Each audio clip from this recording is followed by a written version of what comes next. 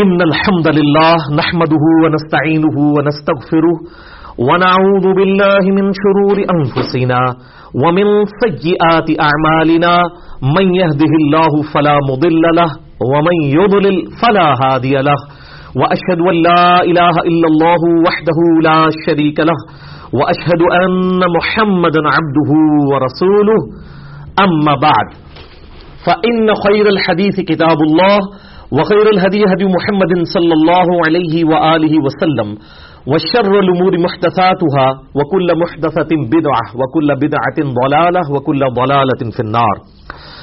أعوذ بالله السميع العليم من الشيطان الرجيم من همزه ونفخه ونفثه. بسم الله الرحمن الرحيم. رب اشرح لي صدري ويسر لي أمري واحلل عقدة من لساني يفقهوا قولي. بسم الله الرحمن الرحيم. إن الله وملائكته يصلون على النبي يا أيها الذين آمنوا صلوا عليه وسلموا تسليما. اللهم صل على محمد وعلى آل محمد كما صليت على إبراهيم وعلى آل إبراهيم إنك حميد مجيد. اللهم بارك على محمد وعلى آل محمد كما باركت على إبراهيم وعلى آل إبراهيم إنك حميد مجيد. اللهم ربنا آتنا في الدنيا حسنة وفي الآخرة حسنة وقنا عذاب النار. ربنا آتنا من لدنك رحمة وهيئ لنا من أمرنا رشدا. لا إله إلا أنت سبحانك إني كنت من الظالمين. حسبنا الله ونعم الوكيل. يا حي يا قيوم برحمتك أستغيث ولا حول ولا قوة إلا بالله العلي العظيم. آمين. الحمدللہ آج قرآن کلاس نمبر 280 میں انشاءاللہ تعالی ہم سورہ فاطر کو کمپلیٹ کریں گے. لیکن میرے بھائیوں، آج 14 جنوری 2018 کو سنڈے کے دن سوشل میڈیا کے حوالے سے خصوصاً، اور اس میں بھی top of the list YouTube, WhatsApp اور فیس بک، اس کے ذریعے سے پوری دنیا کے اندر جو بھی بھائی اور ہماری بہنیں دعوت و تبلیغ کا کام کر رہی ہیں یا کر رہے ہیں، ان کی خدمت میں اس دعوت حق کو پھیلانے کے اعتبار سے کچھ میں نے گزارشات عرض کرنی ہے. اس کے بعد انشاءاللہ ہم اپنی سورہ فاطر کو کنکلوڈ کریں گے. اور یہ میری گزارشات جو ہیں، سمجھ لیں 5 وضاحتیں ہیں جو کہ 5 علمی پوائنٹس کی شکل میں انشاءاللہ تعالی میں ڈسکس کروں گا انشاءاللہ تعالی. اور ہماری آج کی گفتگو اسپیشل کلاس ڈکلیئر ہوگی مسئلہ نمبر 190، انجینئر محمد علی مرزا کی طرف سے 5 وضاحتیں، 5 کلیریفیکیشنز انشاءاللہ تعالی. علمی پوائنٹ نمبر 1، بھائیوں، میری طرف سے پوری دنیا میں تمام بھائیوں اور بہنوں کو یہ عام اجازت ہے کہ وہ یوٹیوب کے ذریعے یا واٹس ایپ اور فیس بک کے ذریعے میرے ویڈیو کلپس شیئر کروا سکتے ہیں، اپلوڈ کر سکتے ہیں. لیکن 3 لیکن کے ساتھ 3 شرائط. پہلی شرط، کوئی بھی میرا کلپ جو ہے وہ سیاق و سباق سے ہٹا کر پیش نہ کرے، ورنہ کچھ اور سے اور ہی مطلب نکل آتا ہے، یعنی آؤٹ آف کانٹیکسٹ بات نہ کی جائے.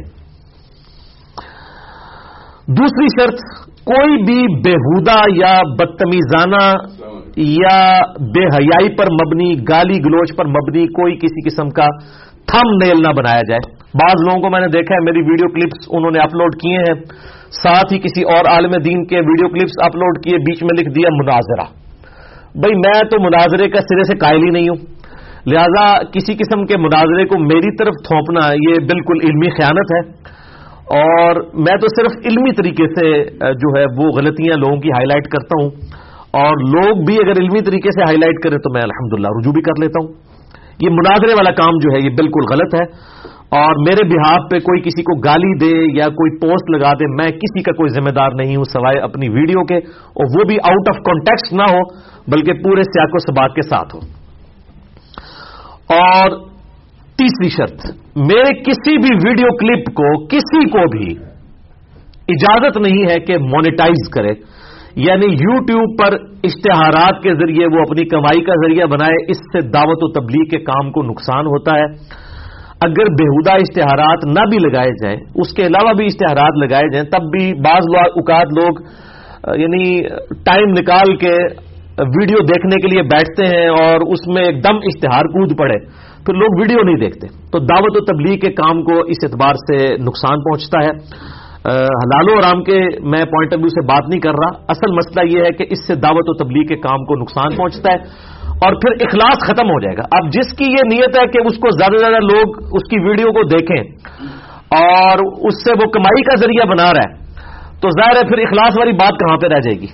फिर तो उसको यही रहेगा कि अब तो उसको खुशी होती है कि इतने लोगों तक बात पहुंची, फिर उसको खुशी होगी अच्छा जी मेरे इतने पैसे या इतने डॉलर बन गए। तो ये बिल्कुल किसी को मेरी तरफ से इजाजत नहीं है किसी भी मेरे वीडियो क्लिप को मोनेटाइज करने की। ये बिल्कुल जिन्होंने कहते हैं ना पंजाबी कन्नू कढ़ लो गल, किसी को कतन कोई इजाजत नहीं है। और ये जो कुछ करेगा क़यामत दिन मैं इंशाअल्लाह उसका गिरबान पकड़ूंगा। मेरी तरफ से किसी को भी इजाजत नहीं है। और ये सबसे पहले मैंने अपने ऊपर इंप्लीमेंट किया है, मैंने भी इसको मोनेटाइज नहीं किया हुआ। वरना आप अगर एक इंटरनेशनल वेबसाइट है socialblade.com, उसमें जाके इंजीनियर मोहम्मद अली मिर्जा मेरा नाम लिखें, उसके बाद जरा उस आप साइट से सिर्फ पूछें कि इस बंदे की महीने की इनकम कितनी बनती है अगर ये मोनेटाइज करे, तो वो आपको 18 से 20 लाख रुपया पाकिस्तानी बताएगा, इतनी इनकम बनती है। लेकिन हम नहीं लेते। जब हम खुद मोनेटाइज नहीं कर रहे तो किसी को भी इस चीज की इजाजत कतई नहीं देंगे। और ये बहुत बड़ा जुल्म है अगर कोई इस एतबार से करता है। अल्लाह से डर जाएं। और मेरी तरफ से बिल्कुल किसी को इस एतबार से कोई इजाजत नहीं है। इल्मी पॉइंट नंबर 2, मेरी वीडियोस को बताई गई ऊपर की जो 3 शराइत हैं उनसे हटकर ख्वाह कोई हक के लिए इस्तेमाल करे या मेरे खिलाफ इस्तेमाल करे, हम पूरा राइट रखते हैं कि ऐसे शख्स की यूट्यूब पे वीडियोस कॉपीराइट्स के जरिए क्लेम करके बंद करवा दें। और अल्हम्दुलिल्लाह हमारे जो आईटी टीम के लोग हैं ये करवाते रहते हैं। 1 से ज्यादा चैनल्स हमने अल्हम्दुलिल्लाह कॉपीराइट्स क्लेम करके चैनल्स ही उड़वा दिए लोगों के, जिन्होंने खामखा जो है वो आधी आधी बातें काट के और इस तरह के काम किए हुए थे। चाहे कोई हक में करे चाहे खिलाफ करे, मोनेटाइज करेगा या वो आउट ऑफ कॉन्टेक्स्ट चीजों को पेश करेगा, तो उसकी फिर यूट्यूब पे हम कॉपीराइट्स क्लेम करके वो क्लिप उसका उड़ेगा। और 3 से ज्यादा अगर क्लिप किसी के क्लेम हो जाएं तो यूट्यूब जो है वो उस चैनल को ही उड़ा देता है। फिर लोग बाद में जो है वो गाली गलौज करते हैं कि जी हमारा तो चैनल उड़ा दिया। वो चैनल इसलिए वो गाली गलौज कर देते हैं कि उन्होंने कमाई का जरिया बनाया होता है अक्सर ने, और अक्सर ने अपने फिरकों की दिफा के लिए बनाए होते हैं। कहते हैं जी देखें जी इल्मी तरीके से बातें हम वाजे करते हैं, ये चैनल उड़वा देते हैं। भाई आप आउट ऑफ कॉन्टेक्स्ट जब चीजें पेश करेंगे जो हमारा मुकदमा ही नहीं है और आप जानबूझ के उस किस्म का मुकदमा सामने लेके आएंगे तो फिर तो हम ये काम करेंगे। और हमने अपने चैनल्स को गूगल के जरिए वेरीफाई करवाया हुआ है। ज़ाहिर सबसे पहले वीडियोस हमारे चैनल पे अपलोड होती हैं, उसके बाद ही डाउनलोड करके कोई और उसको अपलोड करता है। और ये यूट्यूब की पॉलिसी है कि जिसने पहली दफा वीडियो अपलोड की है वो उसका ऑनर और मालिक तसव्वुर होगा, और नेचुरल भी है। उसके बाद जो कुछ करेगा किसी भी तरीके से उसकी आवाज बदलने की कोशिश करे, बैकग्राउंड बदल दे, तब भी यूट्यूब जो है वो मैच करके कॉपीराइट्स को क्लेम करके इस तरह की वीडियोस को उड़ा देता है अगर उनको शिकायत की जाए। और अल्हम्दुलिल्लाह हमने इस किस्म के चैनल उड़वाए हैं और कई ऐसे चैनल्स जो मेरे खिलाफ बने हुए हैं हमने उनकी वीडियोस नहीं भी उड़वाई कि वो हमारा मुकदमा ही पेश कर रहे हैं जो हम कहते हैं। मिसाल के तौर पर अहले तशय्युअ ने मेरे खिलाफ एक चैनल बनाया जिसमें उन्होंने मैंने जो मातम के खिलाफ गुफ्तगू की थी उन्होंने मेरा क्लिप चढ़ा के उसके बाद मातम के हक में दलाइल दिए। तो बिल्कुल ठीक है, मैं यानी मातम को सही नहीं समझता और उन्होंने मेरा यही क्लिप लगाया कि ये मातम को सही नहीं समझता, और फिर उन्होंने अपने जोम में दलाइल देने की कोशिश की कि नहीं मातम तो जायज है। तो अब ये मेरा मौकिफ है ना। लेकिन अगर कोई शख्स मेरा मौकिफ ये बनाना शुरू कर दे कि मैं जो छुपा हुआ राफजी हूं, मैं छुपा हुआ यहूदो नसारा का एजेंट हूं, मैं छुपा हुआ वहाबी हूं या मैं छुपा हुआ सूफी हूं, और इस किस्म की यानी बेईमानी पे मबनी काम करेगा, तो हम ऐसे चैनल को तो फिर नहीं आने देंगे, यूट्यूब के ऊपर उड़ा देंगे उसको और कॉपीराइट उसको क्लेम करेंगे, चाहे किसी को ये बात बुरी लगे। हम ये अल्हम्दुलिल्लाह अपना हक रखते हैं। इसी तरीके से बाज नाम नेहाद किस्म के अहले हदीस, मैं सारे अहले हदीसों की बात तो नहीं करता, नाम नेहाद किस्म के अहले हदीस, انہوں نے میرے بارے میں کلیم کیا یہ منکرین حدیث ہے. آؤٹ آف کانٹیکسٹ میری باتیں نکال کے ان کو منکرین حدیث والا فتویٰ لگانے کی میرے اوپر کوشش کی, تو وہ سارے پھر میں نے کلپ ان کے اڑوائے. بھائی جو بندہ پوری دنیا کے اندر دعوت و تبلیغ کے حوالے سے اس وقت ٹاپ آف دا لسٹ ہے, نہ ڈاکٹر ذاکر نائک کے, نہ طارق جمیل صاحب کے, نہ توصیف راشدی صاحب کے, نہ الیاس گھمن صاحب کے, نہ مفتی طارق صاحب کے, نہ الیاس قادری صاحب کے, کسی بھی شخص کے اردو زبان میں اتنے زیادہ ویورشپ نہیں ہے یوٹیوب کے اوپر جتنی میری ہے الحمدللہ. یہ میں فخر کے طور پہ بات نہیں کر رہا, اللہ کا شکر ادا کرتا ہوں. حالانکہ نہ ہماری کوئی جماعت ہے, نہ کوئی پارٹی ہے, نہ کوئی بندے بھرتی کیے ہوئے ہیں کہ وہ یہ کام کرے. سب کے سب لوگ بے لوس والنٹیئرلی یہ دعوت و تبلیغ کا کام کرتے ہیں. تو پھر ہم یہ حق رکھتے ہیں کہ ہمارے خلاف آپ اس قسم کے کلیم کریں, منکرین حدیث, انکار حدیث کی طرف پہلا قدم تو ہم تو اڑوائیں گے ایسے چینلز کاپی رائٹس کلیم کر کے. اور اپنی ان کی حالت یہ ہے کہ یہ لوگ فرقہ واریت میں اتنے ڈوب چکے ہوئے ہیں کہ خود منکرین حدیث ہیں. اکثر اہل حدیث علماء جب آل امیہ اور بنو امیہ کی بدماشیوں کے خلاف ہم احادیث بخاری اور مسلم سے ان کو دکھاتے ہیں, اور وہ ایران سعودیہ ٹسل کے اندر, وہ سنی شیعہ ٹسل کے اندر ان حدیثوں کو ماننے سے انکار کر دیتے ہیں جو بخاری اور مسلم میں آئی ہیں. تو سب سے بڑے تو منکرین حدیث یہ ہیں. یہ جو میرا ریسرچ پیپر ہے واقعہ کربلا کا حقیقی پس منظر 72 صحیح الاسناد احادیث کی روشنی میں, جس میں میں نے اہل سنت کی مین سٹریم کی کتابوں سے 200 روایات احادیث پیش کی ہیں, اکثر صحیح بخاری اور صحیح مسلم سے. میں نے پورا سنیت کا مقدمہ پیش کیا ہے, جنگ جمل, صفین, نہروان, شہادت عثمان کے حوالے سے جعلی باتیں نہیں اصلی باتیں. وہ جی عبداللہ ابن سبا تھا جس نے مت مار دی. عبداللہ ابن سبا نے نہیں مت ماری, آپ کی مت ریالوں نے ماری ہے کہ آپ حق بات کو قبول نہیں کرتے. بخاری اور مسلم میں شہادت عثمان کے اسباب تو پڑھیں, آپ کو پتا چلے گا کہ کیا ہے رضی اللہ تعالیٰ عنہ علیہ السلام.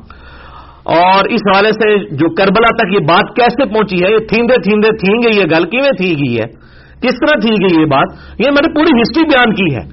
تو اب اس کی وجہ سے جو ہے وہ سب کو جو ہے وہ تکلیف ہے, راتوں کی نیندیں حرام ہوئی ہوئی ہے. خود منکرین حدیث ہے اور میرے اوپر منکرین حدیث کی تہمت لگاتے ہیں.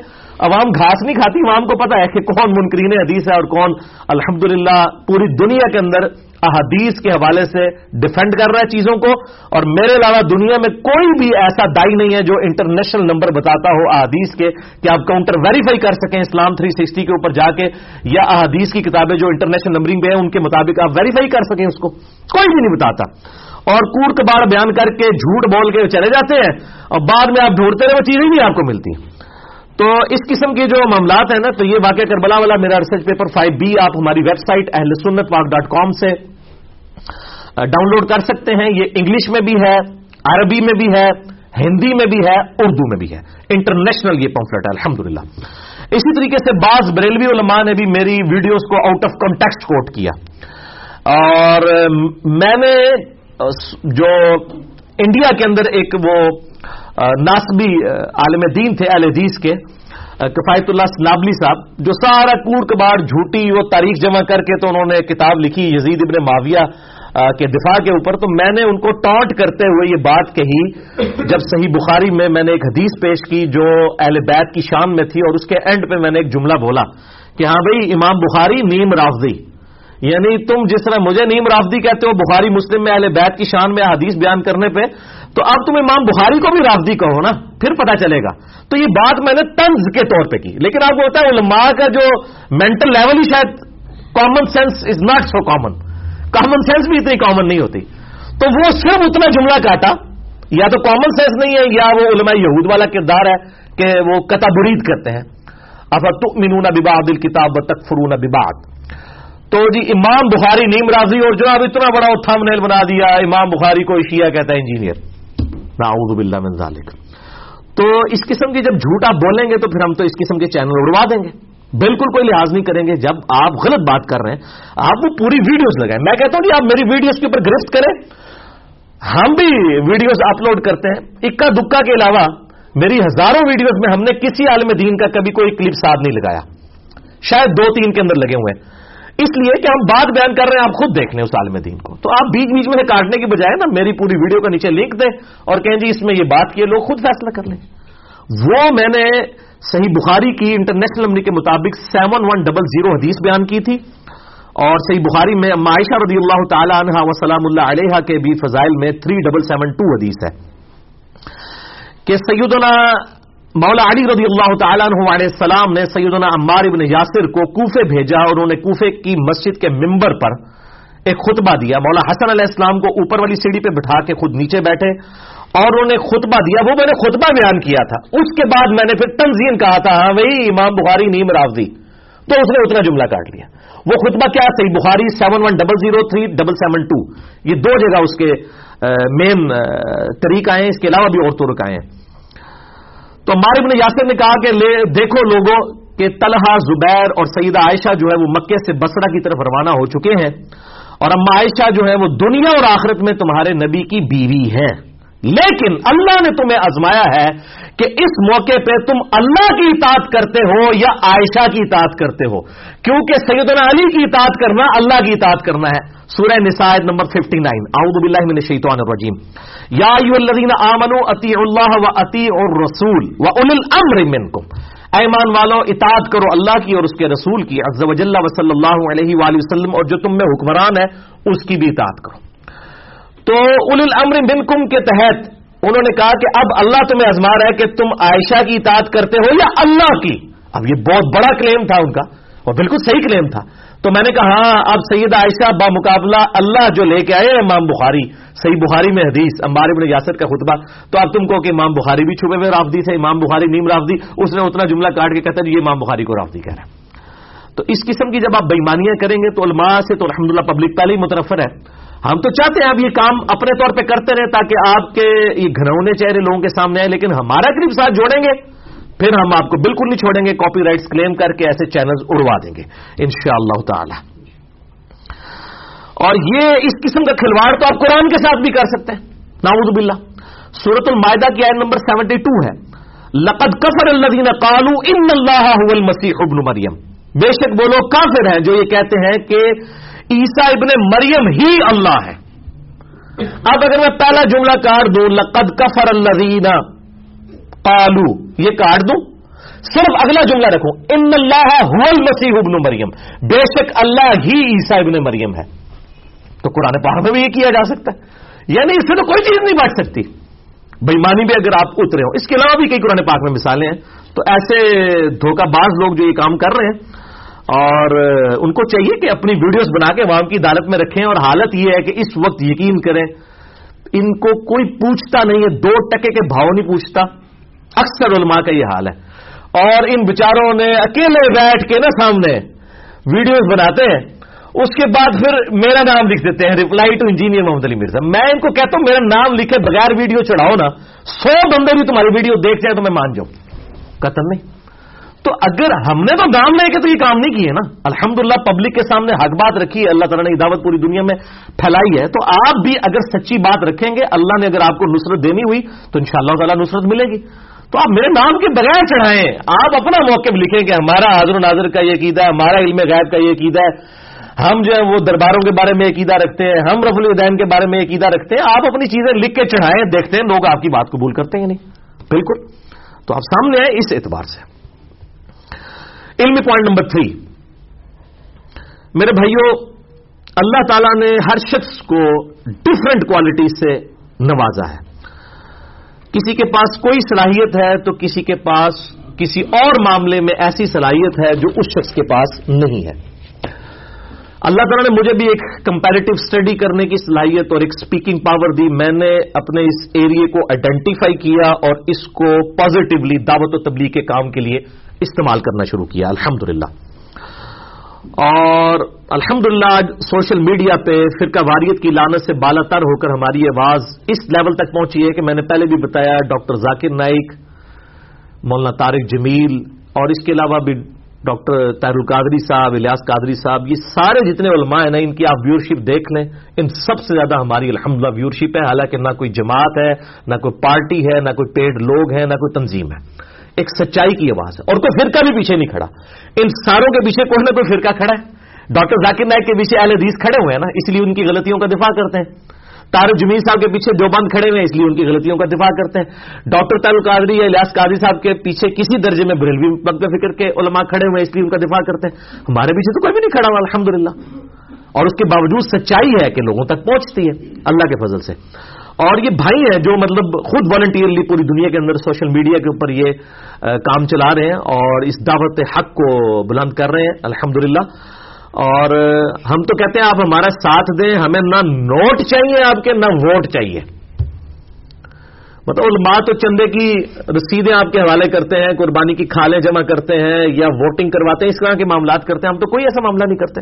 والنٹیئرلی وقت کی قربانی چاہیے, انٹلیکچوئل انپٹ چاہیے عقل کی, کہ آپ سوشل میڈیا کے اوپر ان ویڈیوز کو, یعنی ایک اچھی ویڈیوز تیار ہو گئی ہیں, اب آپ اپنی انپٹ دیں. فوج میں بھی آپ نے دیکھے نا, کسی نے آگے جا کے لڑنا ہوتا ہے, کسی نے پیچھے روٹی پکا کے دینی ہوتی ہے, کسی نے راشن کا ارینجمنٹ کرنا ہوتا ہے. ہر بندے نے آگے بندوق اٹھا کے لڑنا نہیں ہوتا, پیچھے پلانرز بھی بیٹھے ہوتے ہیں. اب یہ نہیں ہے کہ بندوق اٹھانے والا کہ جو روٹی ہمیں دے رہا ہے یہ تو کوئی کام ہی نہیں کر رہا, یا میں اگر ویڈیوز ریکارڈ کروا رہا ہوں اور میں یہ کہہ رہا ہوں کہ میری ویڈیوز جو شیئر کر رہے ہیں وہ تو کوئی کام نہیں, اصل کام میرا ہے. نہیں, جو جتنی انپٹ دے سکتا ہے وہ دے اور انٹلیکچوئل انپٹ دے. الحمدللہ اس حوالے سے کئی لوگ ہیں. ابھی حال ہی میں سعودی عرب میں ایک ہمارے پاکستانی بھائی ہیں مقیم, عبد الوہاب بھائی, دیکھیں اللہ تعالیٰ نے ان کو ایک صلاحیت دی تھی یوٹیوب کے اوپر. انہوں نے ایسا کام کیا جو میرے دماغ میں بھی ایسا کام نہیں تھا, نہ میں کرنا چاہتا تھا اس طریقے سے, کاپی رائٹس کے ڈر کی وجہ سے. انہوں نے 22 دسمبر 2017 کو حال ہی میں, یعنی آج 14 جنوری 2018 ہے, تو یہ پچھلے مہینے کی بات ہے, انہوں نے ایک یوٹیوب کے اوپر چینل بنایا, آپ وزٹ کریں, اسلامک اسکالرز کے نام سے, اسلامک اسکالرز, اور تمام مکاتب فکر کے علماء کے انہوں نے کلپ لگائے ہیں کہ اس مسئلے میں ڈاکٹر طارق قادری صاحب کیا کہتے ہیں, طارق جمیل صاحب کیا کہتے ہیں, توصیف راشدی صاحب کیا کہتے ہیں, مفتی طارق مسعود صاحب کیا کہتے ہیں. اس طرح انہوں نے ساروں کے کلپ جوڑ کے, الیاس گھمن صاحب کیا کہتے ہیں, یہ ساروں کے کلپ جوڑ کے اینڈ پہ نا انہوں نے میرا بھی ایک کلپ لگا دیا, کوئی کامنٹس نہیں کیے, ایک ہینڈنگ بنا دی ہے, نبی صلی اللہ علیہ وآلہ وسلم کا سایہ مبارک, آپ صلی اللہ علیہ وآلہ وسلم کی قبر کی حیات مبارک, فاتحہ خلف الامام کا مسئلہ, رفع الیدین کا ایشو, یہ ساری چیزیں انہوں نے نا کلپس اور ساروں کی تصویریں لگا کے, تو ایسے ویڈیو اسلامک چینلز کے نام سے انہوں نے, اسلامک اسکالرز کے نام سے چینل بنایا. وہ الحمدللہ میں نے چند ایک ویڈیوز خود دیکھی تو مجھے اندازہ ہوا, پہلے تو میں کلیم کرتا تھا نا کہ لوگوں کو بتانا پڑتا تھا کہ یار یہ اس قسم کی بونگیاں مارتے ہیں علماء, اور اصل بات یہ ہے وہ بونگیاں آپ کو ویڈیو میں نظر آ جائیں گی, ساروں کی آپ ویڈیو سن کے اینڈ میں جب میرا کلپ سنیں گے آپ کو پتا چل جائے گا یار یہ تو چھوڑو نہیں مارتے ہیں, اصل بات تو یہ ہوئی بھی ہے. اب یہ بہت بڑی انپٹ انہوں نے دی ہے, اللہ تعالیٰ ان کو جزائے خیر عطا فرمائے, اور میری ان سے کوئی ملاقات نہیں ہے. ایک دفعہ ہی شاید فون پہ بات ہوئی تھی, تو میں ان کو بالکل ویل ڈن عبد الوہاب بھائی, اور اس طرح کے اور لوگ بھی ہیں, ہمارے یوسف بھائی ہیں لاہور کے اندر ماشاءاللہ, انہوں نے میرے چھوٹے چھوٹے ہزاروں کلپس بنائے ہوئے ہیں, چھوٹے چھوٹے, اور پوری دنیا سے لوگ ان سے رابطہ کرتے ہیں, ان کو کلپس شیئر کرواتے ہیں. اس طرح بھی لوگ کام کر رہے ہیں, اللہ تعالیٰ ان کو جزائے خیر دے. اپنے طور پہ انہوں نے الحمدللہ کوشش کی. ابھی یوسف بھائی نے مشکات المصابیح پوری ٹائپ کر دی ہے. اسلام 360 والے جو زید بھائی ہیں مجھے ملنے کے لیے اسلام آباد آئے, تو وہ میں نے ان کو کہا کہ مشکات بھی اس میں ایڈ کریں. میں نے کلپ بھی ایک میرا اپلوڈڈ ہے, انجینئر محمد علی مرزا اباؤٹ اسلام 360, جو اس وقت سب سے بڑی ایپ بن چکی ہے احادیث کی اور قرآن حکیم کے ترجموں کے اعتبار سے. تو مشکات وہ کہتے ہیں ٹائپ کروانی پڑے گی, لاکھوں روپیہ لگتا ہے, پہلے بھی اتنے پیسے لگوا کے ہم نے حدیث کی کتابیں ٹائپ کروائی ہیں. تو بہرحال ہمارے یوسف بھائی نے خود الحمدللہ ٹائپ کر کے, حالانکہ وہ دن کے وقت کپڑے کی دکان چلاتے ہیں, پارٹ ٹائم انہوں نے ٹائپ کر کے پوری مشکات ٹائپ کر دی ہے, 6294 احادیث الحمدللہ, اور تحکیم کے ساتھ شیخ زبیر صاحب کی ان کے حوالے کر دی ہے, جو لاکھوں روپے کام فری کر دی ہے. اور اسی طریقے سے ہمارے غلام الدین بھائی ہیں ایک لاہور کے اندر, انہوں نے ابھی مشکات اس کے اوپر مسند احمد کے اوپر کام شروع کیا ہے, تاکہ اس کو بھی اس کے تحکیم بھی اسلام 360 کے اندر آ جائے. تو یہ جتنے بھی لوگ کام کر رہے ہیں پوری دنیا کے اندر, میں سب کو اجتماعی طور پر کہتا ہوں جزاکم اللہ خیرہ, اللہ تعالیٰ آپ کو جزا دے دنیا اور آخرت کے اندر الحمدللہ. علمی پوائنٹ نمبر 4, اور وہ ہے میرے بھائیوں, اکثر لوگ چونکہ یعنی خواہش رکھتے ہیں, ہم نے کوئی وہ پیری مریدی والا سلسلہ تو شروع نہیں کیا ہوا, نہ کوئی جماعت والا, لیکن بہرحال لوگوں کی ایک عقیدت ہوتی ہے, لوگ کہتے ہیں جی رابطہ کیسے کیا جائے, ملاقات کرنی ہے اور فون پہ بات کرنی ہے. تو مجھ سے رابطے کا تو ٹاپ آف دا لسٹ جو ذریعہ ہے وہ صرف ایک ہے, وہ میرا ای میل ایڈریس ہے, mirza_95@yahoo.com. اکتوبر 2016 سے لے کے اکتوبر 2017 تک میں نے ای میلز کے اوپر معذرت کر لی تھی. ابھی بھی میں یعنی بڑی مشکل سے دیکھ پاتا ہوں, بہت زیادہ ہوتی ہیں. بال اب دوبارہ سے شروع کی ہے, تو آپ ای میل کر سکتے ہیں. اور بہتر یہ ہے کہ سوالات کے لیے جو اہل سنت پاک.com پہ ہمارے بھائیوں کے واٹس ایپ نمبر دیے ہوئے ہیں, فرحان بھائی کا دیا ہوا ہے, یوسف بھائی کا دیا ہوا ہے, اور حارث بھائی کا دیا ہوا ہے. ان لوگوں کے ساتھ رابطہ کریں اور اپنے ان کو سوالات لکھوا دیں. اکثر کے اوپر تو میرے کلپس ریکارڈڈ ہیں, وہ آپ کو دے دیں گے. باقی جو نہیں ہوں گے انشاءاللہ ہم کوسچن آنسر سیشن میں اس کو شامل کر دیں گے. اس کے علاوہ بھی معظم بھائی بھی ہیں, غلام محی الدین بھائی بھی ہیں, الحمدللہ اس حوالے سے وہ کام کرتے ہیں. بل واٹس ایپ کے حوالے سے فرحان بھائی جو ہے ہمارے سوشل میڈیا کے آپ سمجھ لیں انچارج ہیں. یہ ساری مطلب ویب سائٹ کو بھی انہوں نے ہی ڈیولپ کیا ہے, sunnatpak.com کو. اور اس کے علاوہ ماشاءاللہ ساری یوٹیوب پہ ویڈیوز وغیرہ بھی اپلوڈ کرتے ہیں, اور آئی ٹی کے اعتبار سے بھی ساری چیزیں الحمدللہ یہی دیکھ رہے ہوتے ہیں. ان کا واٹس ایپ نمبر ہے 0332958214 +92 جو ہے وہ پاکستان کا کوڈ لگے گا, تو آپ ان کے ساتھ واٹس ایپ پہ رابطہ کر سکتے ہیں. انشاءاللہ تعالی یہ اکوموڈیٹ کریں گے. اس کے علاوہ پرنٹ میڈیا کے اعتبار سے ہمارے عثمان بھائی, ان کو تو آپ سارے جانتے ہیں, مجھ سے ملاقات کرنی ہو تب بھی ان کے فون پہ ہی آپ کال کریں گے. مجھ سے اگر کوئی بہت ضروری فون پہ بات کرنی ہے تو یہ عثمان بھائی ہی آپ سے بات کروائیں گے انہی کے نمبر کے اوپر. ان کا نمبر ہے 0321590162 +92 کے کوڈ کے ساتھ. اور ہارڈ کاپیز ریسرچ پیپرز کی اگر آپ نے منگوانی ہو تو آپ انہی سے رابطہ کریں گے. مجھ سے فون پہ ناگزیر ہو جائے کو بات کرنا تو ان سے ہی رابطہ کریں گے, آپ کو ٹائم بتا دیں گے. انہی کے نمبر کے اوپر میں الحمدللہ بات کرتا ہوں. لیکن میں یہ ببانگے دھول ایک بات عرض کر دوں آپ سب کے لیے, جتنے لوگ بھی یہاں پہ بیٹھے ہیں 60-70 کے قریب, اور جو سوشل میڈیا پہ الحمدللہ لاکھوں لوگوں تک یہ بات پہنچے گی کہ یہ جو دو بھائی ہیں عثمان بھائی یا فرحان بھائی, اس کے علاوہ بھی کسی کو میرے نام کے اوپر کوئی چندہ اکٹھا کرنے کی, کسی سے کوئی ڈونیشن مانگنے کی قطعاً کوئی اجازت نہیں ہے. یہ چندہ لیس پروگرام ہے, الحمدللہ فری ہے جی. یوٹیوب والوں کو دعائیں دیں, اللہ تعالیٰ ان کو ہدایت دے جنہوں نے یہ فری موڈ دیا ہمیں. تو کوئی کسی کا کوئی اس اعتبار سے جو ہے وہ میرے نام کے اوپر کوئی فنڈ ریزنگ نہ کرے. ہم 1 روپیہ بھی کسی کا لینے کے جو ہے وہ روادار نہیں ہے الحمدللہ. اور میں یہ اپنی اناؤنسمنٹ اکثر ریپیٹ کرتا رہتا ہوں کہ الحمدللہ میرے بھائیوں, میری روٹی دین کے ساتھ نہیں جڑی ہوئی, اور میں اپنی ذات کی خاطر دین سے 1 روپیہ کمانے کو بھی قطعاً حرام سمجھتا ہوں. اور میں لعنت بھیجتا ہوں کسی بھی ایسی امداد پہ, چاہے وہ سعودی عرب کی طرف سے ہو چاہے ایران کی طرف سے ہو, کہ ان ملکوں کا ایجنڈا ہمارے ملک پاکستان یا انڈیا بنگلہ دیش سب کانٹیننٹ میں لانچ کیا جائے. میں لعنت بھیجتا ہوں. اور یہی وجہ ہے کہ میں نے فرقہ واریت کو 3 طلاقیں دے کر اور 4 تکبیریں پڑھ کے ہمیشہ کے لیے دفنا دیا ہے, کیونکہ جس کی روٹی دین کے ساتھ جڑ جائے وہ آپ سے کبھی بھی سچی اور حق بات نہیں کرے گا الا ماشاء اللہ. اللہ تعالیٰ سے دعا کریں کہ اس دن سے پہلے کہ ہماری روٹی دین کے ساتھ جڑ جائے, اللہ تعالیٰ ہمیں ایمان و عافیت کے ساتھ مدینہ شریف میں موت, بقیع غرقد میں مدفن اور جنت الفردوس میں اپنے محبوب صلی اللہ علیہ وآلہ وسلم کا پڑوس عطا فرمائے. آمین ثم آمین.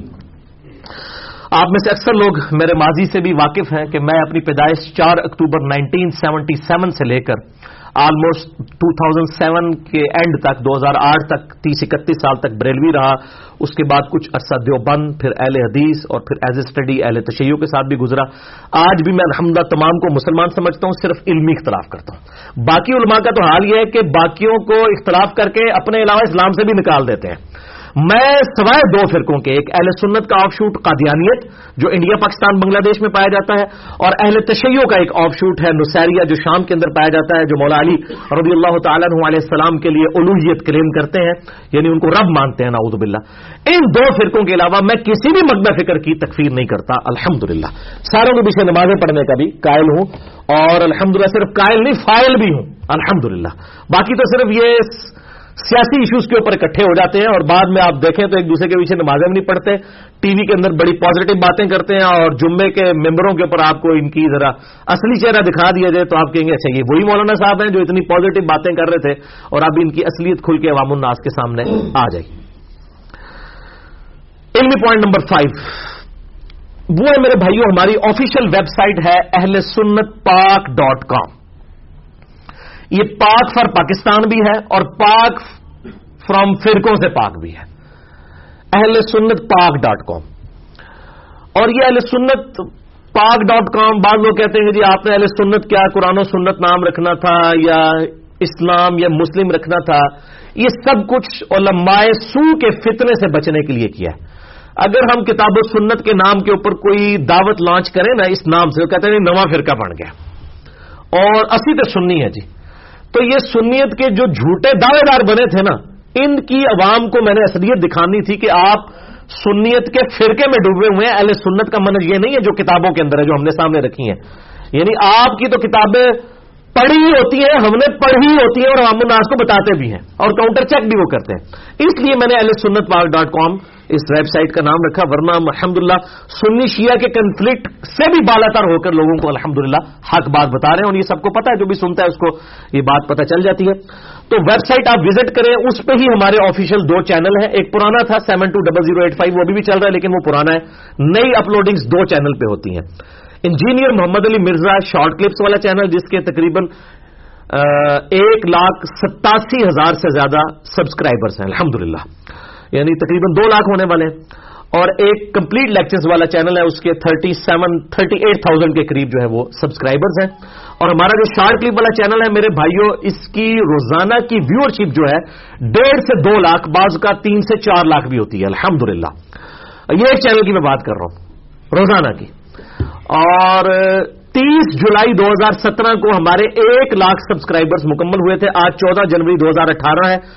ان 6 مہینوں کے اندر آلموسٹ 500 سے زیادہ لوگ روزانہ سبسکرائب کرتے ہیں چینل. 1.5 سے 2 لاکھ لوگ تو دیکھتے ہیں ویڈیوز روزانہ، ویورشپ ہے. سبسکرائبرز 500 پلس ایڈ ہو رہے ہیں. اور اب دیکھ رہے ہیں آپ باقی سب کے سبسکرائبرز دیکھیں 10 سال سے چینل بنے ہوئے ہیں، وہ پیچھے رہ گئے الحمدللہ. جو کوئی ہے تھوڑے بہت وہ بھی ختم ہو جائیں گے انشاءاللہ تعالی. یہ دعوت حق لوگوں تک پہنچ رہی ہے الحمدللہ. تو اور فیس بک کا بھی میرے نام کے اوپر یہ ساری چیزیں بھائی چلاتے ہیں. میں واٹس ایپ بھی یوز نہیں کرتا، مجھے فیس بک بھی استعمال کرنا نہیں آتا. میں نے یہ مصیبت پالی نہیں ہوئی. یہ سارے ہمارے آئی ٹی کے جو لوگ ہیں وہ یہ کام کر رہے ہوتے ہیں فی سبیل اللہ. کوئی کسی کو تنخواہ نہیں دیتے، سارے لوگ اپنا کام خود کرتے ہیں الحمدللہ. تو آپ ان سے رابطہ کر سکتے ہیں، ان کے نمبرز ہماری ویب سائٹ کے اوپر دیے ہوئے ہیں. یہ میں اس لیے بتا رہا ہوں، بعض لوگوں نے میرے نام کے اوپر بھی چینلز بنائے ہیں، تو میرے نام کے اوپر چینل نہ بنائیں، آپ اور ناموں سے بنائیں. بے شک میرا نام ویڈیوز میں ضرور لکھ دیں، میری طرف سے اجازت ہے، لیکن میرے نام پہ چینل نہ بنائیں. یہ ساتھ پھر آپ لکھ دیں کہ نان آفیشیل ہے، یہ آفیشیل چینل نہیں ہے، تاکہ لوگ وہ کسی کے تھم نیز یا پوسٹیں میرے کھاتے میں نہ پڑیں. تو یہ الحمدللہ چند ایک گزارشات تھی میری اور چند وضاحتیں تھیں 5 علمی پوائنٹس کی شکل میں. اور آخر میں عرض کروں گا کہ میرے 2 لیکچرز بڑے امپورٹنٹ ہیں. آج والا ملا کے یہ 190 مسئلہ ہو جائے گا. 2 ویڈیوز ڈیٹیلڈ ہیں. نمبر 1 مسئلہ نمبر 179 انجینئر محمد علی مرزا عوام الناس کی عدالت میں، جس میں علی الاحسن نقوی صاحب نے 1 to 1 مجھ سے 20 سوالات کیے 2.25 گھنٹے میں اس دعوت حق سے ریلیٹڈ، اور جو بھی پوری دنیا سے فیڈ بیکس آئے تھے میری پرسنالٹی سے متعلق، اور ہم جو یہ دعوت حق اسلام کی فرقوں سے بالاتر ہو کے لانچ کر رہے ہیں، اس حوالے سے میں نے اپنا مقدمہ جو ہے وہ عوام کی عدالت میں خود لڑا ہے الحمدللہ. مسئلہ نمبر 179 یوٹیوب پہ ڈائریکٹ چلے جائیں، 179- MAS اپوسٹرافی والا کام جو اوپر لگتا ہے ALAH 2 اسپیلنگ لکھیں. ویب سائٹ سے ڈھونڈنے کی ضرورت نہیں، یوٹیوب آپ کو خود نکال دے گا. ہماری ویب سائٹ کے اوپر فرنٹ پیج کے اوپر یہ پورا PDF بھی موجود ہے جو ہمارے ارسلان بھائی نے بنایا. تمام ویڈیوز جو ہیں ان کی ہیڈنگز اردو میں، ہندی میں اور رومن انگلش کے اندر، اور وہ ہائپر لنک کے ساتھ ہیں. کسی کو بھی کلک کریں گے آٹومیٹکلی وہ یوٹیوب سے چینل سے وہ ویڈیو چل پڑے گی. وہ آپ PDF 6-7 MB کا ڈاؤن لوڈ کر لیں تو آسانی ہو جائے گی. اور دوسری میری ویڈیو ہے مسئلہ نمبر 185 انجینئر محمد علی مرزا کے 8 اعلانات. اور یہ تیسرا آج مسئلہ نمبر 190 ہو جائے گا 190 انجینئر محمد علی مرزا کی 5 کلیریفیکیشنز 5 وضاحتیں. اور آخر میں تمام بھائیوں کے لیے اس کے بعد اب تقریباً 20-25 منٹ رہ گئے ہمارے درس کے، اس میں یہ کور ہو جائیں گی سورہ فاتر کی آیات. پوری دنیا میں جو لوگ بھی بے لوث ہو کے دعوت و تبلیغ کا کام کر رہے ہیں، میں سب کے لیے اجتماعی طور پہ سب کو دعا دوں گا، اور سب میرے لیے بھی دعائیں خیر کریں. وہ دعا جو صحیح بخاری اور صحیح مسلم کی متفق علیہ حدیث ہے. صحیح بخاری میں انٹرنیشنل نمبر کے مطابق حدیث کا نمبر ہے 6389، صحیح مسلم میں 6840، اور یہ دعا سورۃ البقرہ میں بھی آئی ہے ایون الحمدللہ آیت نمبر 201 میں. ربنا آتنا فی الدنیا حسنۃ وفی الآخرۃ حسنۃ وقنا عذاب النار. اور حدیث میں ہے اللہم ربنا آتنا فی الدنیا حسنہ وفی الآخرۃ حسنۃ وقنا عذاب النار. انس بن مالک کا بیان ہے بخاری اور مسلم کی اسی حدیث میں کہ نبی صلی اللہ علیہ وآلہ وسلم کی اکثر دعا یہی ہوا کرتی تھی، آپ کوئی اور دعا کریں یا نہ کریں. اور میرا اس دعا کے اوپر پورا ایک کلپ بھی ریکارڈڈ ہے. اس دعا کے فضائل پہ کئی احادیث میں نے بیان کی ہیں کہ اس سے بہترین اور جامع دعا ہی کوئی نہیں ہے. کسی کو روزگار کا مسئلہ ہے، اولاد کا مسئلہ ہے، بیماری کا مسئلہ ہے، پریشانی کا مسئلہ ہے، ایک ہی دعا ہے اللہم ربنا آتنا فی الدنیا حسنہ. اے میرے اللہ، اے میرے رب، اے ہمارے رب، ہمیں دنیا میں بھی بھلائیاں عطا فرما، وفی الآخرۃ حسنہ، اور آخرت میں بھی بھلائیاں عطا فرما، وقنا عذاب النار، اور آخرت کی سب سے بڑی بھلائی یہ کہ ہمیں جو ہے وہ عذاب النار سے آگ کے عذاب سے بچا لے، آمین۔ اور یہ دعا آپ سب کے لیے کریں، میرے لیے بھی کریں۔ اللہ تعالیٰ اس دعوت حق کو جو الحمدللہ فرقوں کی لعنت سے بالا تر ہو کر لانچ کی گئی ہے، الحمدللہ اللہ تعالیٰ کی تائید کے ساتھ یہ پھیل رہی ہے، اللہ تعالیٰ اور اس دعوت حق کو پھیلائے، اور ہمیں صبر و استقامت کے ساتھ کسی بھی کلمہ گو اہل قبلہ کی تکفیر کیے بغیر اس دعوت حق کو ان کی عوام الناس تک پہنچانے کی توفیق عطا فرمائے، آمین ثم آمین۔ اب میرے بھائیوں، آپ سورہ فاطر نکال لیجئے، آیت نمبر 34 سے آن ورڈ آج انشاءاللہ تعالی مکمل ہو جائے گی۔ تھوڑی سی آیات تھی، میں نے اس لیے وقت کو غنیمت سمجھتے ہوئے یہ 5 علمی پوائنٹس بھی ڈسکس کر لیے۔ اعوذ باللہ من الشیطان الرجیم، بسم اللہ الرحمن الرحیم، سورہ فاطر پارہ نمبر 22 آیت نمبر 34 سے آن ورڈ۔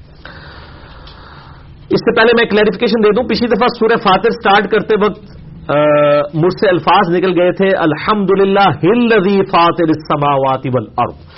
یہ متشابہات قرآن حکیم کے اندر موجود ہیں، اس طرح کے حافظوں کو بھی لگ جاتے ہیں، کیونکہ الحمدللہ الذی کے ساتھ کئی آیات ہیں قرآن میں۔ سورۃ الکہف کی پہلی آیات یہی ہے، الحمدللہ الذی انزل علی عبدہ الکتاب۔ تو بعض اوقات روانگی کے اندر یہ معاملات ہو جاتے ہیں، تو اس کو کوئی قرآن پاک کی تحریف نہ سمجھے۔ اس طرح کے معاملات تو یعنی میں اس پہ پورا لیکچر دے سکتا ہوں کہ صحابہ اکرام علیہم رضوان کے ساتھ، ایون نبی صلی اللہ علیہ وآلہ وسلم کے ساتھ بھی ایسے معاملات ہوئے۔ قرآن پاک میں بھی ہے سنقرئک فلا تنسى الا ما شاء اللہ، اے اللہ کے نبی صلی اللہ علیہ وآلہ وسلم آپ کو قرآن پڑھائیں گے، آپ نہیں بھولیں گے، ہاں مگر جب اللہ چاہے گا۔ تو اس طرح کی یعنی متشابہات لگ جاتی ہیں، اور اس میں کوئی تحریف نہیں ہوتی جب تک کہ کوئی اس حوالے سے اس کا کوئی مطلب نہ چینج ہو جائے۔ اب وہو العزیز الحکیم کو وہو العلی العظیم کوئی پڑھ دیتا ہے اس کی جگہ، تو زیادہ یہ کہے گا کہ یہ آیت جو ہے اس کو غلطی لگی، اس کو تحریف نہیں کہے گی، نعوذ باللہ من ذالک۔ تو اس قسم کی غلطیاں ہو جاتی ہیں، اور اس میں کوئی ایسا ایشو نہیں ہوتا، اور بعض اوقات دیکھ کے پڑھتے ہوئے بھی ہو جاتی ہے، کیونکہ آپ اپنے ذہن میں وہی پڑھ رہے ہوتے ہیں۔ اور کئی بار میں نے اب اپنی ویڈیوز دیکھی ہیں کہ مجھے پورا وثوق ہے کہ میں نے نام جو ہے وہ سیدنا عمر کا لیا تھا وہ خوارج کے حوالے سے، تو میں نے جب ویڈیو سنی تو حضرت ابوبکر کا نام لیا ہوا تھا۔ میں نے کہا یار یہ کیا ہوا ہے، یہ تو ہو نہیں سکتا، یار ابوبکر کا تو ذکر ہی نہیں اس میں۔ جب میں بیان کر رہا تھا اس وقت چونکہ سیدنا ابوبکر کا ساتھ ہی ذکر ہو چکا تھا، تو وہ سلپ آف ٹنگ کی وجہ سے ہو گیا، یہ ہو جاتا ہے۔ ایون ڈاکٹر صاحب نے درجنوں دفعہ بیان قرآن ریکارڈ کروایا، اور جو ان کا آخری ریکارڈنگ ہے 67 ایئرز کی ایج میں، جس میں قرآن پاک ان کو اتنی روانگی سے آتا ہے کہ کوئی حافظ بھی کراس ریفرنس نہیں کوٹ کر سکتا، جس کی ویڈیوز آپ کو یوٹیوب پہ اس میں بھی کئی جگہ زبر زیر کی غلطیاں ان سے ہوئی ہیں، الفاظ کی غلطیاں ہوئی ہیں۔ تو یہ غلطی ہونا یہ نہیں ہوتا کہ مطلب کوئی بندہ جان بوجھ کے کر رہا ہوتا ہے، نہ اس کو کوئی ایشو بنانا چاہیے کہ جی کوئی اب زندگی موت کا مسئلہ بن گیا جی، کو وہ کلیریفیکیشن بھی دینا ضروری نہیں ہوتا، میں نے ایک بار دے دی ہے کافی، غلطی تو کسی سے بھی ہو سکتی ہے۔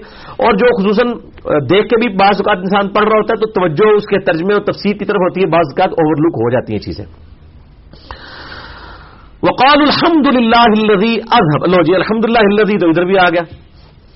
اور جنتی جو ہیں وہ جنت میں پہنچ کے دعا کریں گے، تمام تعریفیں اس اللہ کے لیے ہے، اذهب عنا الحزن، کہ جس نے ہم سے غم دور کر دیا، ان ربنا لغفور شکور، بے شک ہمارا رب بخشنے والا ہے، بڑا قدردان ہے۔ الذی احلنا دار المقامۃ من فضلی، وہ اللہ جس نے ہمیں بسایا اس ہمیشہ کے رہنے کے ٹھکانے یعنی جنت میں محض اپنے فضل سے۔ یہی ایک کامل نان مومن کی یہی نشانی ہے کہ وہ اس کو اللہ کی طرف منسوب کرتا ہے۔ حالانکہ سورہ الزمر کے اندر اللہ تعالیٰ فرماتا ہے کہ یہ میرے بندوں کے اعمال ہیں جس کے سبب یہ ہوا ہے۔ اللہ کہتا ہے بندوں کے اعمال ہیں، اور جو بندے ہیں وہ کہتے ہیں اللہ تیرا فضل ہے۔ الحمدللہ۔ لا یمسنا فیہا نصب ولا یمسنا فیہا لغوب، تو اس جنت میں نہ تو ان کو کوئی تکلیف چھوئے گی نہ ہی کوئی تھکاوٹ ہوگی۔ بخاری اور مسلم میں حدیث موجود ہے کہ نبی صلی اللہ علیہ وآلہ وسلم فرماتے ہیں کہ وہاں پہ تو انسان کو ٹائلٹ کی حاجت بھی نہیں ہوگی، ایک خوشبودار ڈکار آئے گی، سارا کھانا ہضم ہو جائے گا۔ الحمدللہ۔ والذین کفروا لهم نار جہنم، اب سائملٹینیس کنٹراسٹ، وہ لوگ جو کہ کفر اختیار کرتے ہیں چاہے عقیدے میں ہو چاہے عمل میں، ان کے لیے ہے دوزخ کی آگ، لا یقضى علیہم فیموتوا ولا یخفف عنہم من عذابها، تو وہ آگ ان کی قضا آئے گی کہ اس آگ کے اندر نہ وہ مر رہے ہوں گے اور نہ زندوں میں ہوں گے، نہ زندوں میں نہ مردہ میں، نہ ہی ان سے عذاب ہلکا کیا جائے گا دوزخ کا. ثم لا يموت فيها ولا يحيى، یعنی نہ پھر زندوں میں ہوں گے نہ مردوں میں. پھر قرآن حکیم میں آتا ہے آج ایک نہیں ہزاروں موتیں مانگو، موت نہیں تمہیں آئے گی. موت آئے تو جان چھوٹ جائے، لیکن دوزخ میں موت بھی نہیں آئے گی، تکلیف مسلسل رہے گی. وَلِعَاذُ بِاللَّهِ تَعَالَى اللهم اجرنا من النار، اللهم اجرنا من النار، اللهم اجرنا من النار. آمین. وَهُمْ يَسْتَرِخُونَ فِيهَا، اور وہ اس میں چیخیں گے چلائیں گے، ربنا اخرجنا نعمل صالحا غیر الذی كنا نعمل، اے ہمارے رب ہمیں ایک دفعہ دوزخ سے نکال کے دوبارہ دنیا میں بھیج دے، ہم وہ کام نہیں کریں گے جو ہم پہلے دنیا میں کیا کرتے تھے، وہ کام نہیں کریں گے، ایک موقع اور دے دے. لیکن موقع نہیں ملنا. ادھر تو لوگ کہتے ہیں جناب وہ جی آگے جا کے پتہ لگے گا کون ٹھیک ہے کون غلط ہے. اور بھائی آگے جا کے پتہ نہیں لگے گا، لگ پتہ جائے گا. آگے جا کے پتہ لگنے سے اگر کوئی شخص دنیا میں آ کے اپنی ریمیڈی کر سکے اور کمپنسیشن کر لے اپنی غلطیوں کی، پھر تو ٹھیک ہے. کیا ایسا ہو سکتا ہے؟ اگر ایک قادیانی کو قیامت والے دن یہ بات پتہ چلی کہ غلام قادیانی دجال نے اس کے ساتھ دھوکہ کیا تھا، تو یا اللہ مجھے دوبارہ دنیا میں بھیج دے؟ نہیں.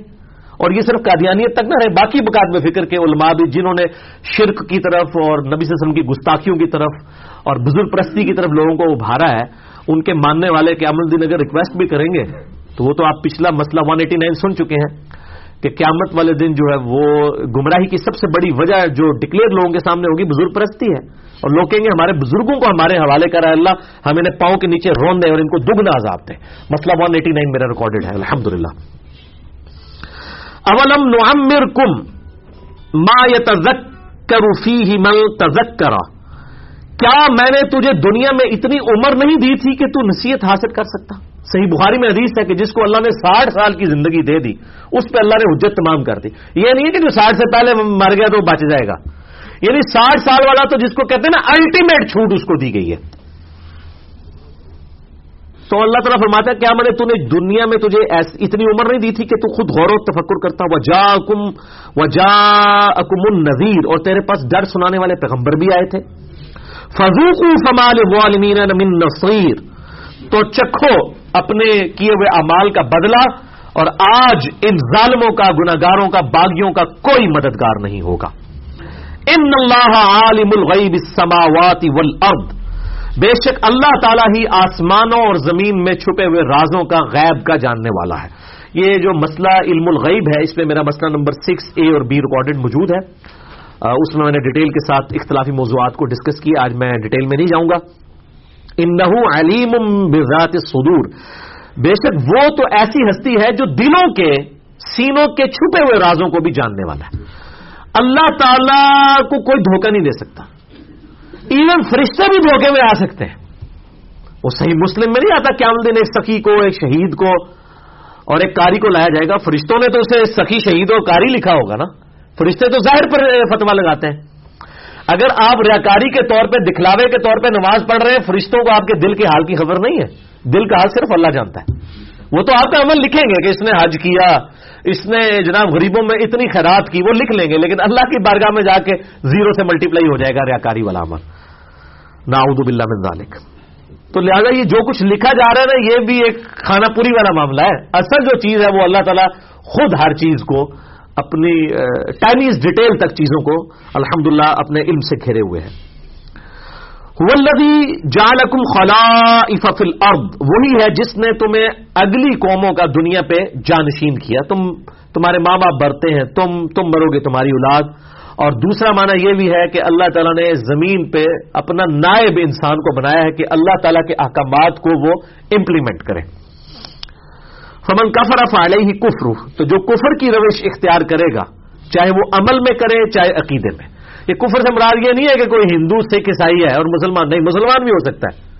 صحیح مسلم میں حدیث ہے جس نے جان بوجھ کے نماز، صحیح مسلم میں الفاظ ہیں کہ بندے کے کفر، شرک، اسلام اور ایمان کے درمیان فرق نماز ہے. اور ترمذی ابو داؤد کے اندر روایت موجود ہے کہ جس نے جان بوجھ کے نماز چھوڑی گویا اس نے کفر کیا. عقیدے میں مسلمان لیکن عملاً کافر. تو جس نے کفر کی روش اختیار کی اس کے کفر کا وبال اسی پر ہوگا.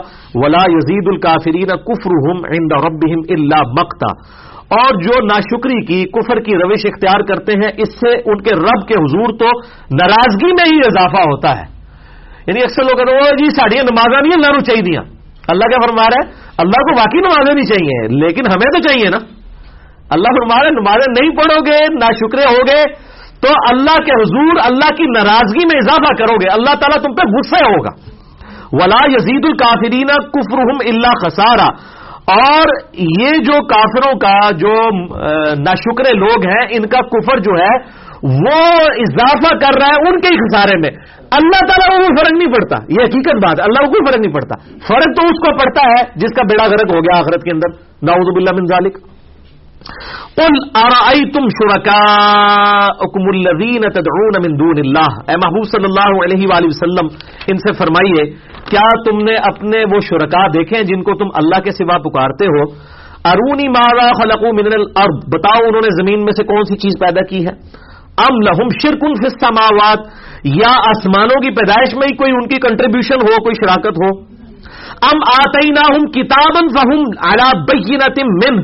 یا تمہارے پاس کوئی کتاب موجود ہو جس کے اندر تمہارے پاس روشن دلائل ہو کہ جن ہستیوں کو تم اللہ تعالیٰ کے مقابلے پر پکار رہے ہو اور ان کے بارے میں عقیدہ کلیم کر رہے ہو کہ یہ بھی کوئی ہمارے حاجت روا مشکل کشاں ہے, ان کی کو اللہ تعالیٰ نے سرد نازل کی ہو؟ نہیں ہے. اچھا یہ اب آیات پڑھے نا کہتے ہیں جی بتوں کے بارے میں. اچھا جی ان کو کہ جی بتوں کے بارے میں تو چھوڑ دیں. آپ بتائیے یہی آیات اپنے بزرگوں پہ ذرا فٹ کریں. کیا آپ کا کوئی بزرگ ہے جس نے دنیا میں کوئی چیز پیدا کی ہو؟ آپ تو یہ بھی نہیں کہہ سکتے کہ موبائل بنایا بزرگوں نے, وہ بھی گوریا نہیں بنایا. زندہ چیز بنانا تو دور کی بات ہے. یہ جو تخلیق ہے نا یہ کریشن ایکس نہیلو نہیں ہے. کریشن ایکس نہیلو اللہ کے پاس ہے. کوئی درخت کی لکڑی نہیں بنا سکتا. ہاں لکڑی کو کاٹ کے کوئی چیئر بنا لیتا ہے, ٹیبل بنا لیتا ہے, وہ ٹھیک ہے. لیکن کریشن ایکس نہیلو عدم ماں سے وجود صرف اللہ دیتا ہے. اسی لیے اسے دی کریٹر کہا جاتا ہے نا, الخالق. تو ان کو کہ بتوں کو تو چھوڑ دیں. یہ جو اللہ تعالیٰ دعوے کر رہا ہے کہ بتاؤ زمین و آسمان میں کوئی چیز پیدا کی ہو انہوں نے, آسمانوں کے بنانے میں کوئی مدد کی ہو. بھائی جن لوگوں کو آسمانوں کے سائز کا ہی نہیں پتا انہوں نے کیا مدد کرنی ہے. امام غزالی نے احیاء العلوم میں کیمیائے سعادت میں لکھا ہے کہ سورج جو ہے نا وہ زمین سے جو ہے وہ 5 گنا بڑا ہے, جبکہ آج ہمارے بچے کو بھی پتا ہے کہ سورج زمین سے 13 لاکھ گنا بڑا ہے. تو یہ کہتے ہیں کہ بزرگوں کو تو سب کچھ پتا تھا.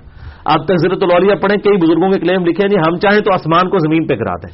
تو میں اکثر کہتا ہوں کہ آپ کو تو آسمان کے سائز کا ہی نہیں پتا, آپ گرانا کہاں کی بات ہے. اللہ کے بندے ہو, سائز کا نہیں پتا, گرانا تو بڑی دور کی بات ہے. تو بتاؤ. تو یہ اس قسم کے جتنے دھوکے دیتے ہیں نا من دون اللہ سے مراد صرف بت ہے. میں نے قرآن حکیم سے آیات پیش کی ہیں کہ من دون اللہ میں انبیاء, اولیاء, جنات, فرشتے بھی شامل ہیں, لیکن ان کا ہم احترام کریں گے. توحید کی آڑ میں ان ہستیوں کی توہین نہیں کریں گے, لیکن جب اللہ کے مقابلے پر ان کو کھڑا کیا جائے گا پھر تو اللہ تعالیٰ کا انداز بڑھا سکتا ہے. سورۃ المائدہ میں آتا ہے بتاؤ اگر اللہ ارادہ کرے عیسیٰ اور اس کی ماں اور جتنے زمین میں ان کو ہلاک کر دے, کوئی اللہ کو پوچھ سکتا ہے؟ اب شرک عیسائیوں نے کیا تھا, لیکن الفاظ حضرت عیسیٰ کیا ہے کہ بتاؤ عیسیٰ کو اس کی ماں کو اگر ہم موت دے دیں تو کوئی بچا سکتا ہے ان کو؟ اندازہ کریں. اس لیے کہ بندے اور خالق کا, مخلوق کا اور خالق کا فرق پتہ چلے. تو اس پہ میرا مسئلہ نمبر 3 ہے دعا صرف اللہ ہی سے, اور اسی کی ایکسٹینشن ہے مسئلہ نمبر 43 وسیلہ اور توسل کے صحیح احکام و مسائل. تو اللہ نے بتایا کوئی کتاب ہے تو لے آئیں. یعنی اکثر لوگوں جب ہم دلائل پیش کرتے ہیں وہ کہتے ہیں جی انجی ہوتا ہے, ان کو یار کوئی کہیں لکھا ہوا, یہ قرآن بھی یہی کہہ رہا ہے, کوئی دلیل ہے لے کے ایتونی بکتاب من قبل ھذا او اثارۃ من علم ان کنتم صادقین. اے نبی صلی اللہ علیہ وآلہ وسلم سے فرماؤ کہ کوئی میرے پاس کتاب لے آؤ قرآن سے پہلے کی, کوئی انبیاء کے آثار احادیث ہوں جس سے تم دلائل سے بات کرو اگر تم سچے ہو. بھائی یہ انجی ہوتا ہے جی, ساڈا تو یہی کیدا, اسی تو شروع تو انجی سنیا, اسی تو آج تک گلیں نہیں سنی. بھائی نہ آپ نے قرآن پڑھا, نہ آپ کے بزرگوں نے قرآن پڑھا, نہ آپ نے حدیث پڑھی, نہ آپ کے بزرگوں نے حدیث پڑھی, تو ظاہر ہے انہوں نے کہاں سے سننا تھا. بل ان یعد الظالمون بعضهم بعضا الا غرورا, بلکہ یہ محض ظالم ایک دوسرے کے ساتھ جھوٹے وعدے کرتے رہتے ہیں, اور وعدے کرتے ہیں دنیا میں بھی. آپ ہمارے ایک دفعہ مرید ہو جائیں, جنت جس ٹائم تک جائیں گے جو تک سارے مریدوں نے لے جائیے, یہ جھوٹے وعدے ہیں. ان اللہ یمسک السماوات والارض ان تزولا، بے شک اللہ نے تھام رکھا ہے آسمانوں اور زمین کو کہ کہیں سرک نہ جائیں. ولا ان زالتا، اور اگر یہ سرک جائیں، ان امسکہما من احد من بعدہ، ان دونوں میں سے کوئی بھی چیز اپنی جگہ سے اگر سرک جائے، کوئی ایسی گریوٹی ڈسٹرب ہو جائے، تو اللہ فرماتا ہے اللہ کے سوا کوئی زمین و آسمان کو پھر تھام نہیں سکتا. انہ کان حلیما غفورا، لیکن اللہ تعالیٰ حلم والا ہے، برداشت کرتا ہے. تم کہتے ہو یہ غوث نے دنیا سنبھالی ہوئی ہے، اس کا حلم ہے کہ تمہیں دنیا میں چھوٹ دے رہا ہے، اور وہ بخشنے والا ہے کہ شاید میری طرف لوٹ آؤ. اور یہ عام نہیں، آپ ملفوظات اعلی حضرت کی پہلی جلد پڑھیں جو جیلم سے پرنٹنگ ہوئی ہے، پیج نمبر 106 ہے. میں نے پورا لیکچر ریکارڈ کروایا، مسئلہ نمبر 71B، آج سے تقریباً 5-6 سال پہلے. انڈیا اور پاکستان کے بزرگوں کی 19 گستاخانہ عبارات کا تحقیقی جائزہ. اس میں یہ عبارت بھی میں نے ڈسکس کی تھی جو ہمارے پمفلٹ اندھا دھند پیروی کا انجام اہل سنت پاک.com پہ 2A ریسرچ پیپر ہے، اس پہ بھی لکھی ہوئی ہے کہ احمد بریلوی صاحب سے پوچھا گیا کہ بتائیے کیا غوث ہر زمانے میں ہوتا ہے؟ تو اس کا جواب تو ہونا چاہیے تھا کہ ہاں ہوتا ہے. جواب انہوں نے دیا ہاں غوث نہ ہو تو زمین و آسمان قائم ہی نہیں رہ سکتے. تو اس کے آگے پھر میں نے یہ فتویٰ نہیں لگایا احمد بریلوی صاحب پہ، میں نے صرف یہ آیت لکھی تھی، سورہ فاطر آیت نمبر 41، ان اللہ یمسک السماوات والارض ان تزولا، بے شک اللہ نے زمین و آسمان کو تھام رکھا ہے کہیں جھول نہ جائے، اور اگر یہ جھول جائے سرک جائے اللہ کے علاوہ کوئی بچا نہیں سکتا. تو یہ آپ دیکھیں کہ قرآن پاک اب جو کہ پڑھا نہیں ہوگا پھر اس قسم کے دعوے ہوں گے تو وہ چلیں گے. اور پھر وہ کہتے ہیں جی بخاری مسلم میں حدیث ہے کہ اللہ کے نیک بندوں کی وجہ سے دنیا میں لوگوں کو رزق دیا جاتا ہے. بالکل ٹھیک ہے، یہ نیک پھر کون سے ہے؟ تو آپ ان سے پوچھیں کہ وہ نیک کون سے؟ بریلوی کہیں گے جی ہمارے والے بزرگ ہیں. دو بندی تو گستاخ ہے، دو بندیوں سے پوچھیں گے نا وہ کہیں گے وہ ہمارے والے ہیں، بریلوی تو مشرک ہے. اہل حدیثوں سے پوچھیں گے وہ کہیں گے یہ دونوں فراڈی ہیں، وہ ہمارے بزرگ ہیں. شیعہ سے پوچھیں وہ کہیں گے ہے ہی فراڈ ہے سارا، ہمارے بزرگ ہیں. تو شاید سارے صحیح کہہ رہے ہیں، کسی کے بھی نہیں ہے.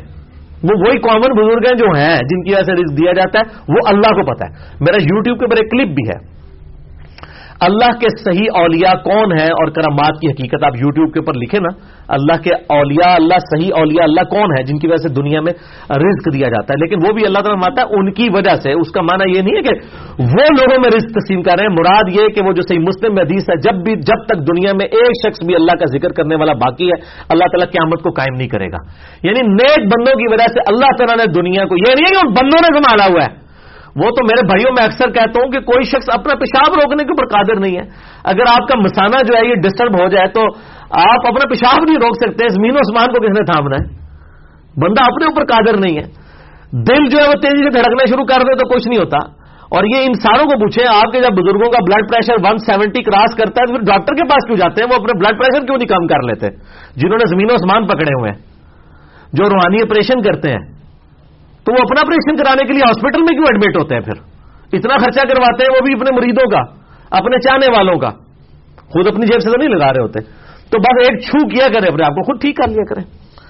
تو لیکن جب یہ فوت ہو جائیں گے تو لوگ ان سے قبروں پہ جا کے مانگ رہے ہوں گے جو اپنی زندگی میں کچھ نہیں کر سکے اپنے لیے. تو یہ دیکھ لیں انسان جو ہے وہ بڑا لاچار ہے، اللہ ہی نے ہر چیز کو تھاما ہوا ہے. وَأَقْسَمُوا بِاللَّهِ جَهْدَ أَيْمَانِهِمْ، اور یہ قسمیں کھاتے ہیں اللہ کی بڑی گاڑی.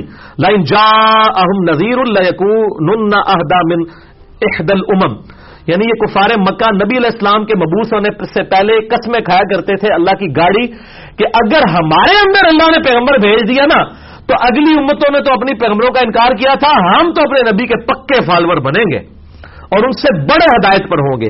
اللہ تعالیٰ ماتا فلما جاءہم نذیر، اب جب کہ ڈر سنانے والا پیغمبر اے کفار مکہ تم میں آ گیا ہے، ما زادہم الا نفورا، تمہاری نفرت سے بڑھ کر تو کسی چیز میں اضافہ ہی نہیں ہو رہا.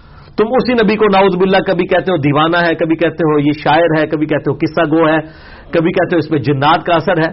پہلے تو تم بڑے دعوے کرتے تھے کہ جی ہمارے اندر کوئی پیغمبر آئے تو ہم اگلی امتوں سے زیادہ، ابھی بھی لوگ کہتے ہیں، کئی لوگ ہیں کہتے جی ایسا نو قرآن بھی اس لیے آگے دسو جی منیں گے.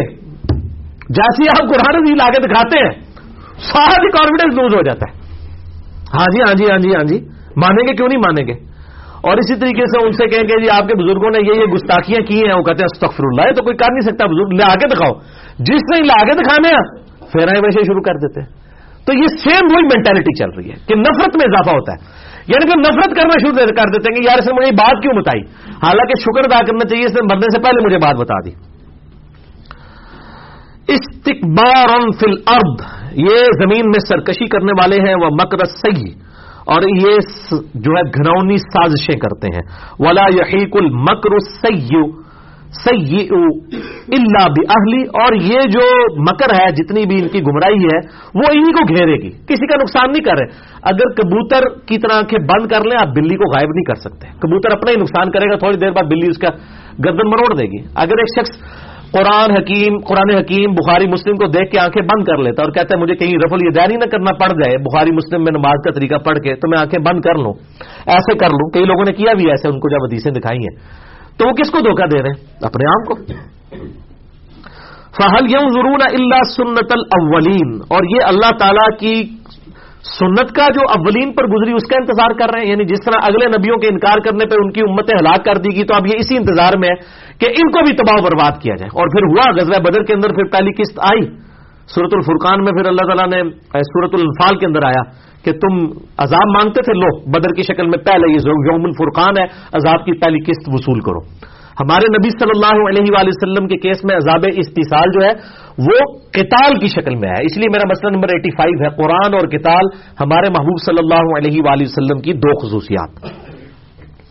تو یہ عذاب کے انتظار میں ہے جو پچھلوں پہ ہے, فلن تجد لسنت اللہ تبدیلا. تو یاد رکھنا تم اپنے اللہ کی رب کی سنت کو بدلتا نہ پاؤ گے, عذاب تم پہ بھی آئے گا. اور پھر آیا ہے. 70 سردار کھیت رہے تھے ان کے غزوہ بدر کے اندر, اور 70 کے قریب جو ہے وہ قیدی بنائے گئے تھے. ان کے لیے تو قیدی ہونا ہی بہت بڑی موت تھی, اتنی وہ اپنی عزت نفس کی حفاظت کرنے والے لوگ تھے. ولن تجد لسنت اللہ تحویلا, اور تم اللہ کی سنت میں کوئی تبدیلی بھی نہیں پاؤ گے, نہ کوئی اس میں تغیر پاؤ گے.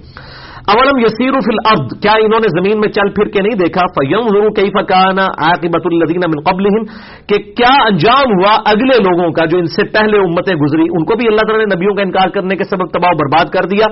وکانوا اشد منہم قوہ, اور وہ کفار مکہ سے بڑھ کر طاقت رکھنے والی تھی, اللہ نے ان کو نہیں چھوڑا. ادھر بھی آپ دیکھ لیں, پھر غزوہ خندق کے بعد پھر کافروں کی ہمت نہیں ہوئی ہے کہ مسلمانوں کے اوپر کوئی دعویٰ بول سکے.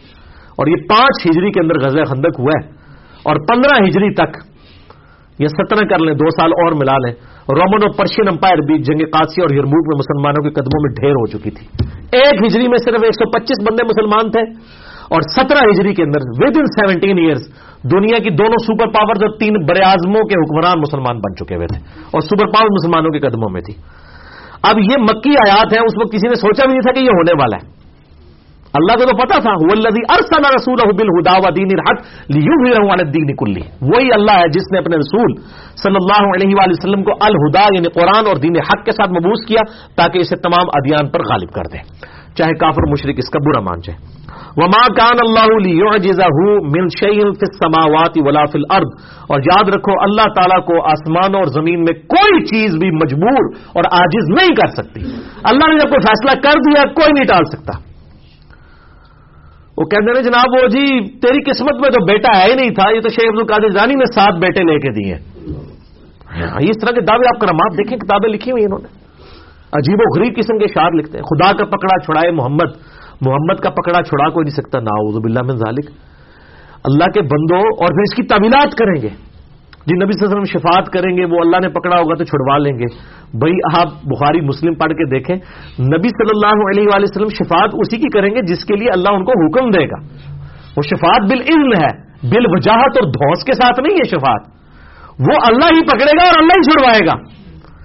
نبی صلی اللہ علیہ وآلہ وسلم کے سامنے بھی یہ بات کی جائے نا تو وہ آپ صلی اللہ علیہ وآلہ وسلم بھی اسے گستاخی شمار کر لیں, نعوذ باللہ من ذالک. اللہ کو کوئی چیز عاجز نہیں کر سکتی زمین و آسمان میں.